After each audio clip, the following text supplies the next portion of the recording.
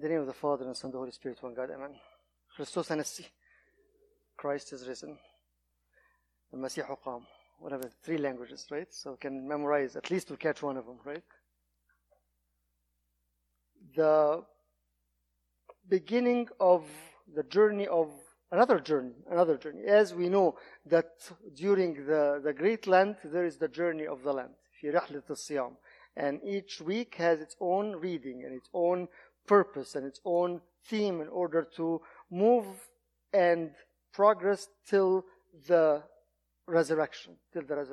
And then starting the resurrection, there is another journey. Of the 50 days. Usually we say 50 days are time to relax, time to, we've done all the mataniyat, all the siyam, all the things during the Lent. So 50 days time to eat and relax. No, it is not.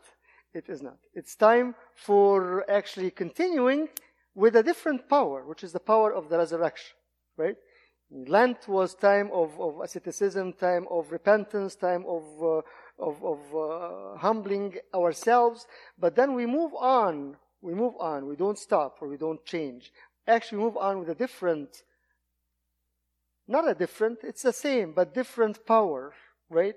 The hope and the glory and the joy of the resurrection. That's why this time is very, very, very glorious time. And that's why the church, in the wisdom of the Holy Spirit, assigned the 50 days for time that we are not fasting, not just because we are celebrating the food and the meat and the beef and all that stuff, but for something else, to remember that we are living in that joyous period. And that's why every Sunday throughout the year is a feast. Every Sunday is a feast. After we offer the lamb in Sunday liturgy, we say, Hallelujah, Phi Pepe. This is the day that the Lord has made. Every Sunday becomes a day of celebrating the resurrection. The day of celebrating. Throughout the year, it's something to remind us. Comes today, the first Sunday after the resurrection. And as I was telling the little kids, it's called on the 8th day. And there is no 8th day, right? The week is only 7 days. But 8th day because it's what? It's beyond the 7. The 7 is the fulfillment. The 8th is eternity. As we are living in eternity as of the resurrection. The resurrection opened the doors for paradise, gave us the hope that there is no death, but there is resurrection. That's why the 8th day is where and what we are living in right now. It's also called the new Sunday because it's renewal, something new. That's why, if you notice the Pauline epistles today, Ephesians talk about, therefore, the old man, that you put off concerning your former conduct, the old man which grows corrupt according to the deceitful lusts, and be renewed in the spirit of your mind. Renewed in the spirit of the mind. This is something new. The old is gone.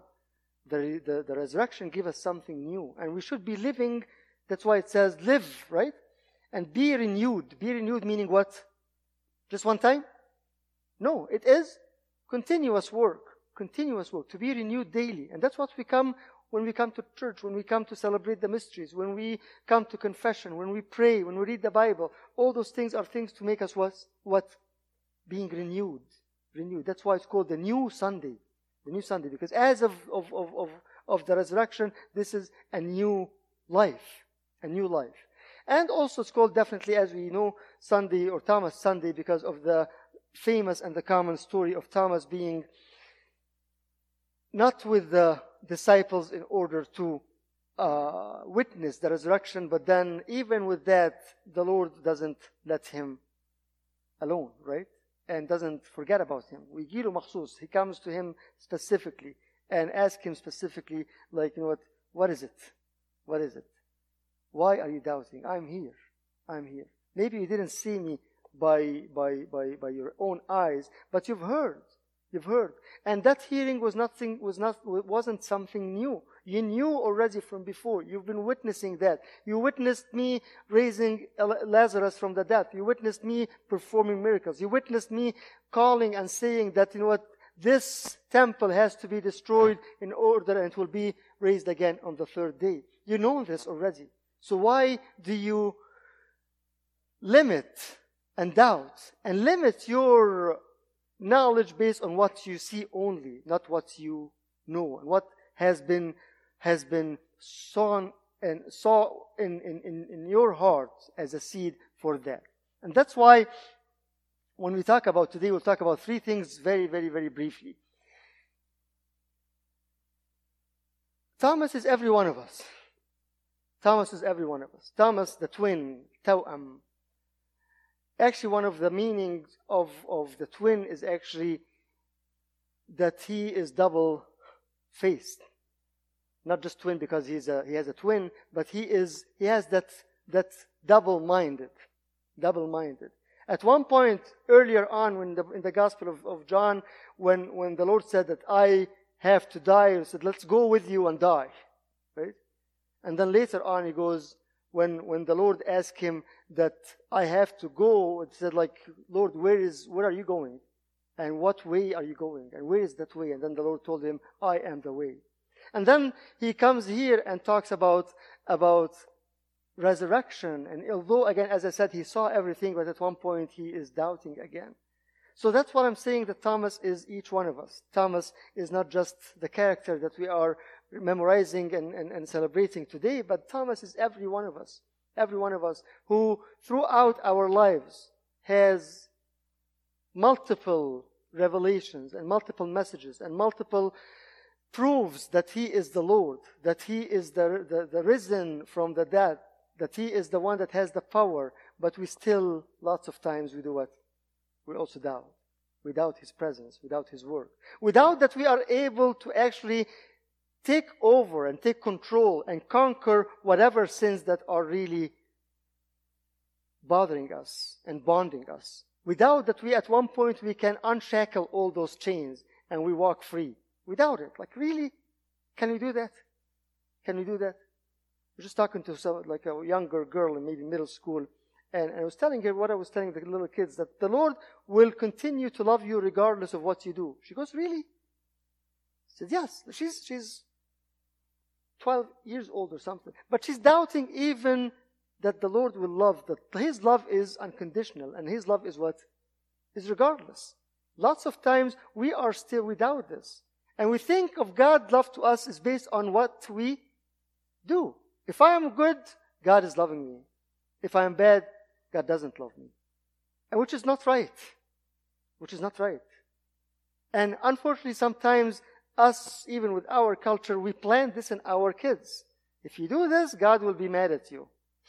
Right? Be careful what we do with our kids. Because we are planting without knowing that, you know what, God's love will change. And that leads to multiple problems. Leads to self-worthlessness.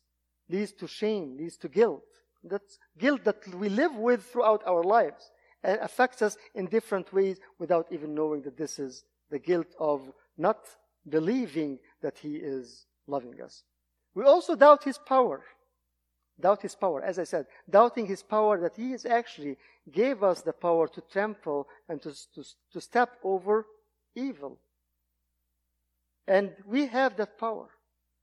If you think right now of something that's really, really, really taking control of our life, and if you think really that the Lord gave us the power to do that and to set us free, are we doubting that or not? Like, no, this thing has been bothering me for a long time. I've been struggling with this for ages. I don't think it will ever go away. It's still there. No, he is willing to do that.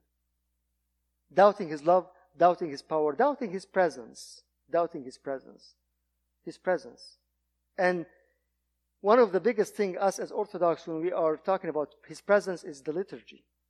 When we come to the church, do we really believe that he is here? When we say, as we say in King of Peace, Oro, Emmanuel is in our midst. Right? We say it all the time. Emmanuel Pennoti. In Tektim.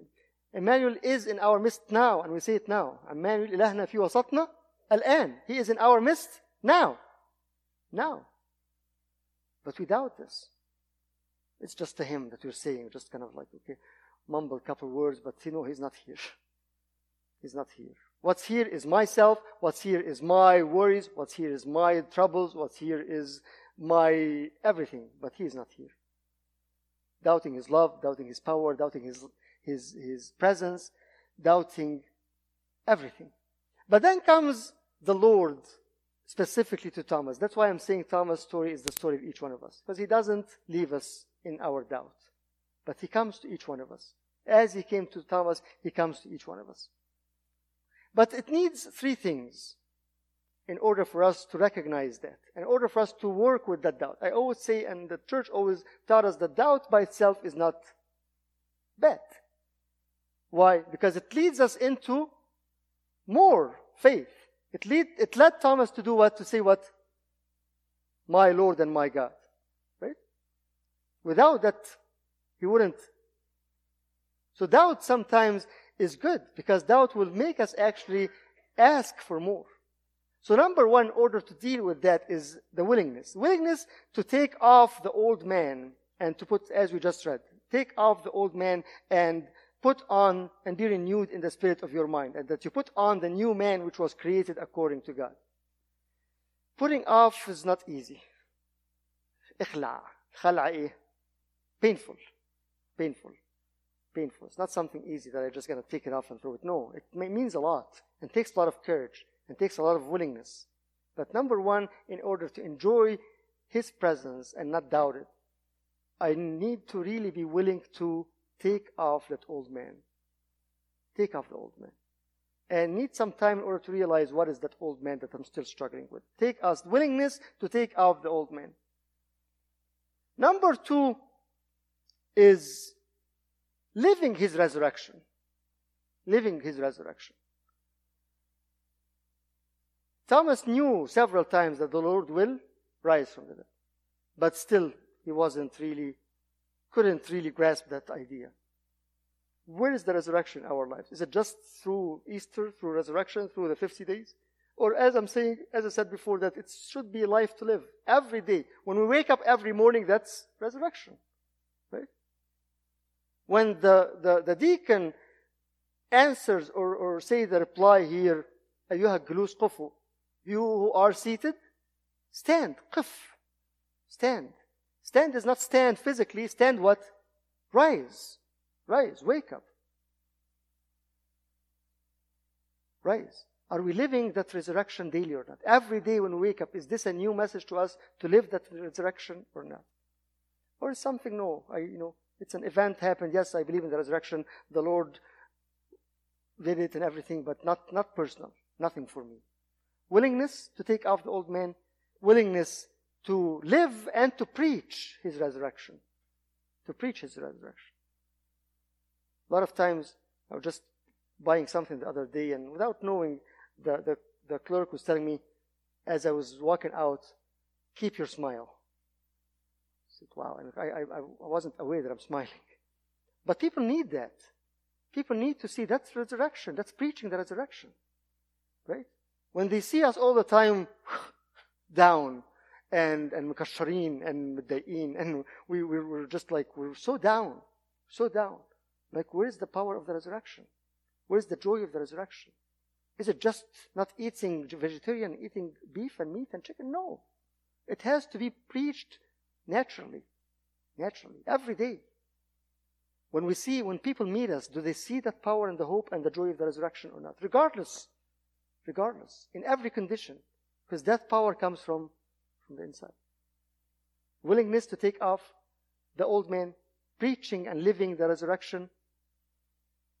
That's why today in the Acts, in the praxis, is beautiful that he gives to all life and breath. By him we live.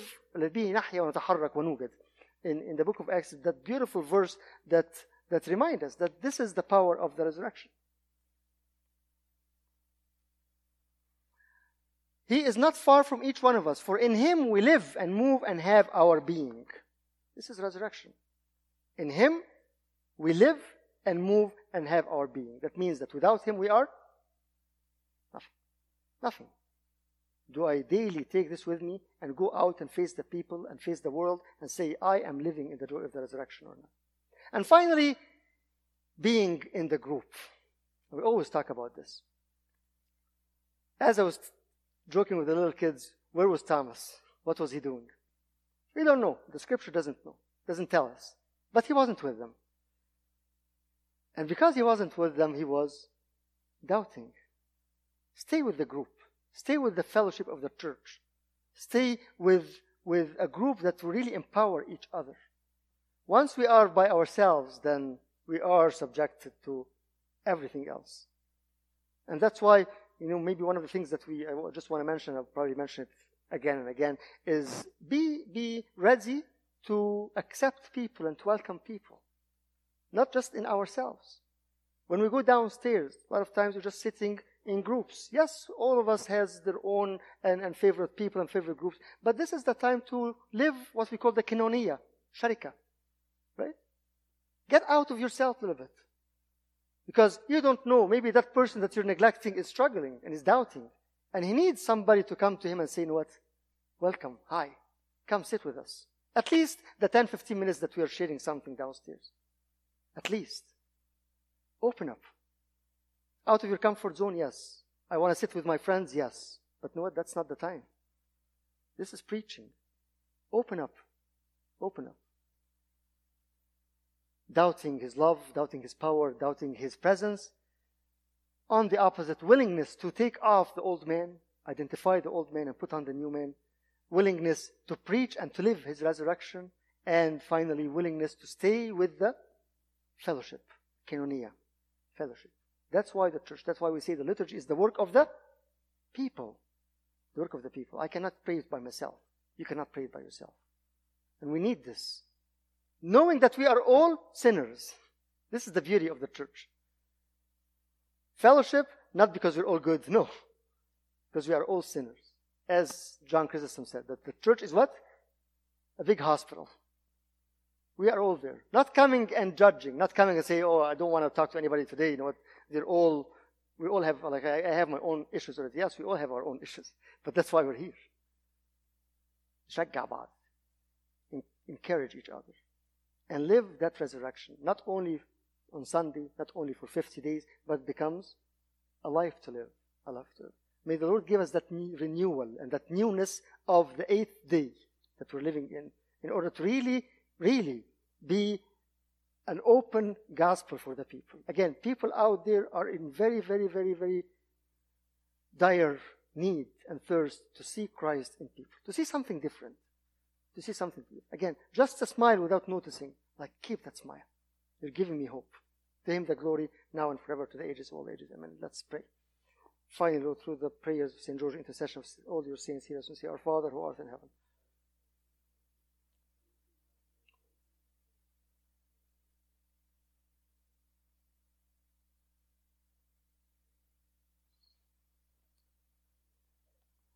Now may the love of God the Father, the grace of His only begotten Son, the communion of the Holy Spirit be with you. Go in peace. Peace be with you all. Amen. As we are used, come row by row for the blessings and then go from the outside, please. Yes.